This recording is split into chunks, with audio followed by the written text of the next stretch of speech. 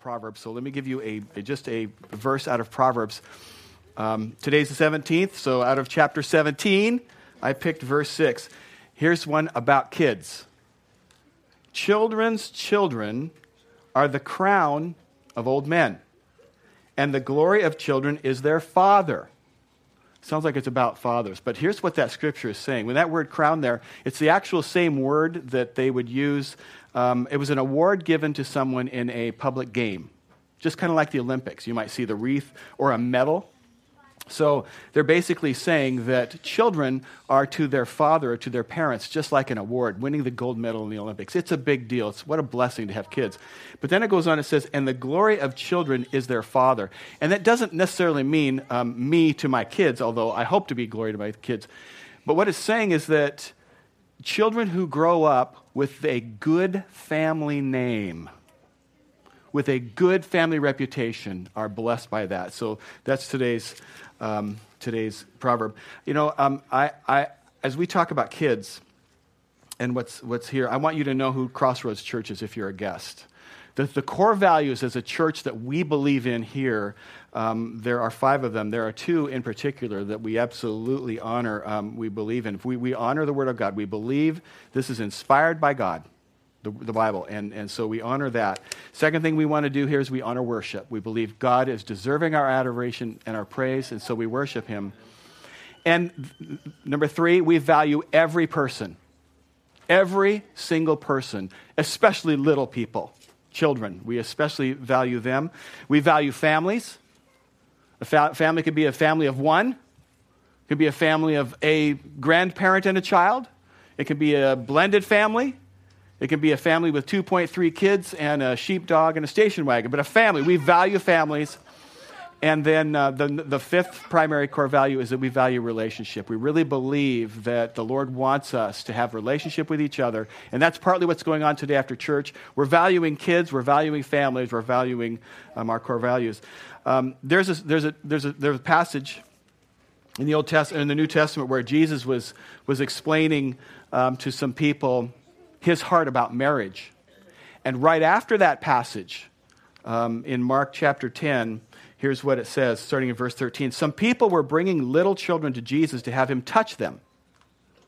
But the disciples reprimanded those who brought them. When Jesus saw this, he became furious. Now, some translations of the Bible have the word displeased, okay? The literal word there, the literal translation of the word in the scripture there is greatly afflicted. That's not displeased. He's furious. Jesus is really, really upset. And he told them, he's talking now to his disciples, his staff, okay? Let the little children come to me and stop keeping them away. This is not him saying, hey guys, it's okay. It's okay if the kids come up here. Let them come up. That is not what happens there. Jesus is furious. He says, hey, stop it. You let those kids get up. He's upset. Do you get the difference there? This is not this nice, smooth PR deal. He's upset with his own staff. This is him talking to his own church staff, right?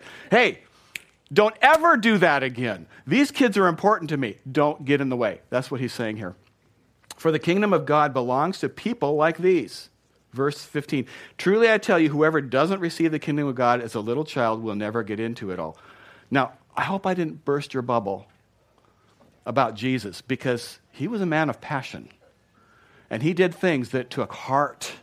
He really did. And he felt strongly about children. He really, really did. Then he picked them up in his arms, and catch what it says, laid his hands on them and tenderly blessed them. Wow. That's how he feels about me. I might be a grown man, over 30. Ish. Whatever that means. But I know the Lord feels tender about me. Like I do by watching these kids jump up and down and doing what they did. The Lord, I just felt tenderly about all these little kids up here. And I know that's how the Lord looks at me and you. He looks at you tenderly. There was this Jewish tradition where parents would, if there was this notable rabbi in town, they would take their child to that notable teacher, that master teacher, and want him to bless their child and to pray over them and lay his hands on them and do it. It was also really common for parents in their own village to take their children to their local synagogue. We'll call it a synagogue. And all of the elders there would lay hands on and pray over the child. So it's like, one would hold on to him and pray over him and hand him, and the next one would hold on and pray him. I mean, it was a big deal. We do something similar to that here when we dedicate children. When we, as a family, say, okay, a family's come and they've said, we really want to raise our children, but we really want to do this God's way. As a church, can we pray about this child together? And we do that. If you ever want to dedicate your children, call us up and we'll put it on the deal. We want to do that. So it was kind of common. And here's what's going on. The Lord's disciples get in the way of that. And they start barking at these parents. They apparently felt that that Jesus' time was too valuable for these little kids. What a mistake they made. I mean, and Jesus in turn gets after them for their attitude. I mean, they meant well, but they were so off base. And okay, I get it. We love, and our kids are in the service today, and they're always in our services for worship, and then they have fun. They're doing other things. But kids can be noisy in church, right? They can be. They do things that that sometimes they cause problems. They have to have a special program, and they can't do sometimes what we do as adults, and they don't ever put any money or very much in the offering. I mean, things like, you can take a look at kids and go, I just don't know about that. But still, children are not a curse. They're not a curse. They're not a burden. They're a blessing. Scripture tells us that. In Psalm 127, it says, children are a gift from the Lord. They're a real blessing. We're blessed to have these little ones around here, and I'm glad the kids are with us today. And I think, God has an absolutely special place in his heart. There's a scripture that's kind of scary. It tells us how much God loves his kids and how important it is. In Luke 17:2, catch this, it says, it would be better to be thrown into the sea with a millstone hung around you. A millstone was a great big rock, flat on one side. They'd put two of them together, and using animals, they'd make them spin, and they'd put grain in the center, and the weight of the upper rock on the lower rock was so heavy, it would crush the grain and make flour. So we're talking, 1,000 pounds or 2,000 pounds, or a lot of weight. Scripture says you'd be better off to tie that onto a necklace, put it in on your neck, and jump into the Marianas Trench, however many miles deep that is. You'd be better to do that in the Pacific Ocean. Here's what it says, then to cause one of these little ones to fall into sin. Man, God just is basically saying, don't mess with my kids. Do not mess with children. And, I take that so seriously because it's easy to lead them astray. It's also easy to not lead them righteously. And both of those are the same thing in the Lord's eyes. So how does God expect us to lead our children? This short message, 3 quick ways, and we're going to have baptisms coming up, and then we're going to go have hot dogs. That's a great thing, God's idea. His word, baptisms, and food. That's a perfect combination. So I'm going to give you 3 quick ways, and now this scene here that's going on shows us that these parents cared enough about the spiritual condition of their children to lead them to Jesus. So the first thing that God expects us to do is to lead our children to Jesus. All through Scripture you see this. It's in the Old Testament. Believers are challenged by God to do that. You can see it. I'm not going to put the Scripture up. It's Deuteronomy 6:1 if you want to look it up. But the New Testament says it as well. Ephesians 6 verse 4 says this, fathers, do not provoke your children to anger by the way you treat them. Rather, bring them up with the discipline and instructions that come from the Lord. Parents really ought to do everything in their power to teach their children the gospel. It means things like, bringing them to church on a consistent basis, to give them the opportunity to be at Sunday school and VBS. It means praying for them, praying with them. It means opening up the Bible with them at home. It means being open with them about your own faith, helping them see that you live, parents, a consistent life as a believer, and teaching them that that there is nothing in this world more important than Jesus Christ or what he's about. That's what parents need to do. And for sure, Sunday school teachers need to share the truth and the gospel with kids, and VBS needs to do that, and this pulpit is going to share the gospel. But when it comes down to it, the primary responsibility to share Jesus with our children rests on mom and dad. It stops. It really starts there. There's some practical reasons. There was a Gallup survey. You've probably heard of Gallup polls. There was a Gallup survey around 2011. It said of people who came to know and open their heart to Christ, 19 out of 20 had done that by the time they were 25. 95% received the Lord by the time they're 25. At age 25, your odds drop down of opening your heart to the Lord drop down to 1 in 10,000. And that's still better at 25. At age 35, it drops down to 1 in 50,000. 45, 1 in 200,000. 55, 1 in 300,000. 75, 1 in 700,000. Kids, that's our opportunity, is when they're children. And when those parents brought their children to Jesus, they were showing their children that they saw something special about Jesus. We're going here because Jesus is special, kids, and we're going to go there. And our believers, today, believers have the responsibility of modeling our faith in Jesus. We just have to do that for children so that their generation can see that he is worth knowing. They will learn that from us, that Jesus is worth knowing. If my faith, as a parent or as an adult, doesn't change me, if it doesn't cause me to be a better person, our kids can see that. They pick up on that kind of stuff. They really do. If I can talk about my faith, but if I don't live it out, if it doesn't translate, into a changed life, kids see it. They don't know the word hypocrisy, but they know it when they see it. They wouldn't use the word, but they can see it. So number one, lead them to Jesus. Second thing is we're responsible to educate our children about the things of God. We educate them about the things of God. Teach them to pray at an early age. We make the Bible a really big part of daily life. We bring them to Sunday school. We talked about that. You involve them in church activities, youth group, VBS.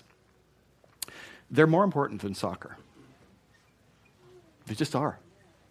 They're just, soccer's going to come and go. They love it and they like it, but soccer will come and go. Eternity is a long time. They need to know God as early as they can. Expose them to everything of a godly nature that you can. And here's the absolute best thing that a mature believer can do to teach children about God. Be in love with Jesus yourself.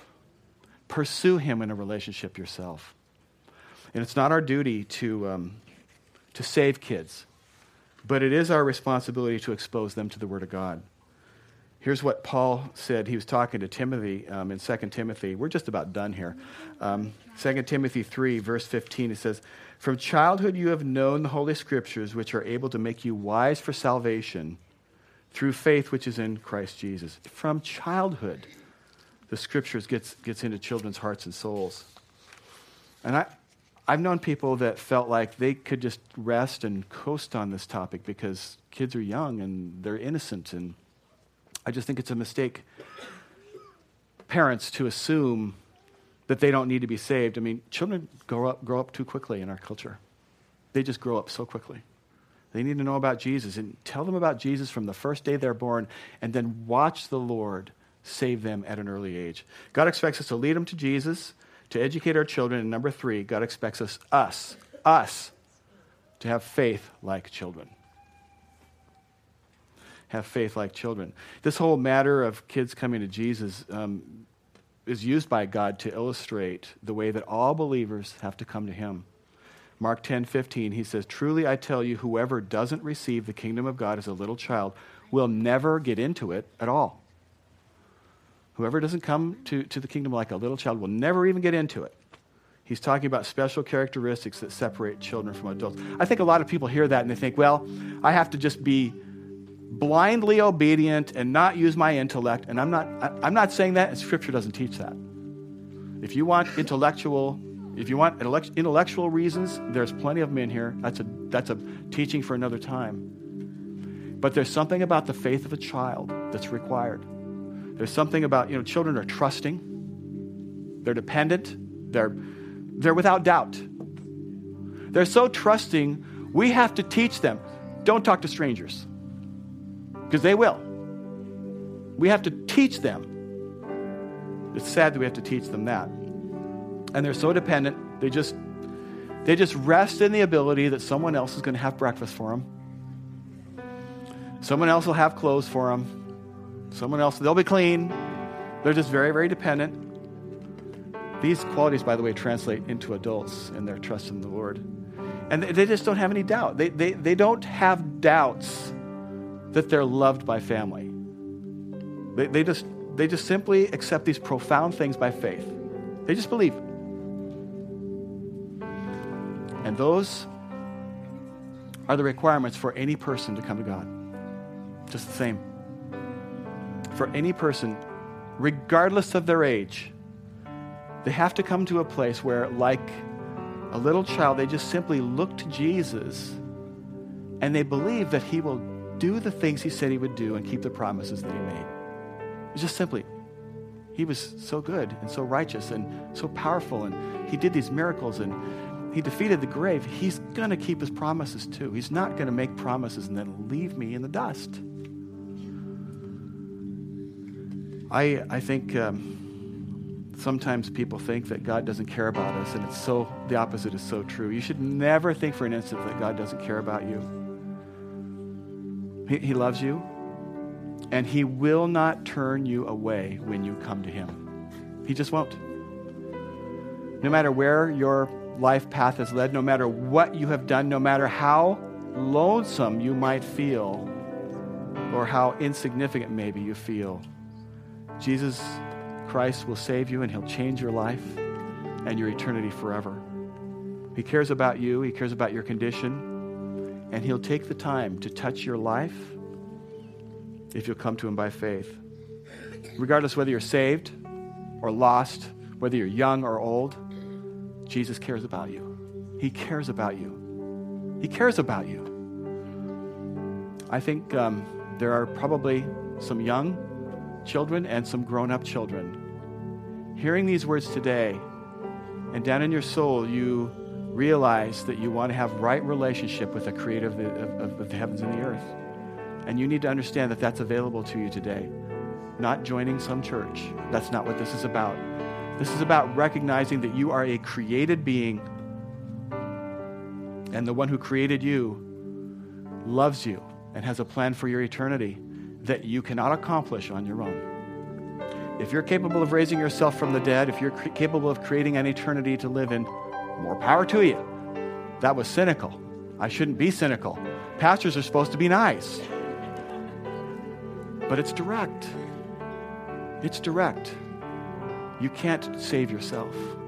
Every one of us falls short. Every one of us needs what only God can provide, and that's a way of salvation. And I think, although this message has been about children, it's not for children alone. It's if your life has gotten complicated because of adult things and you need some help from God today, you can get that help today.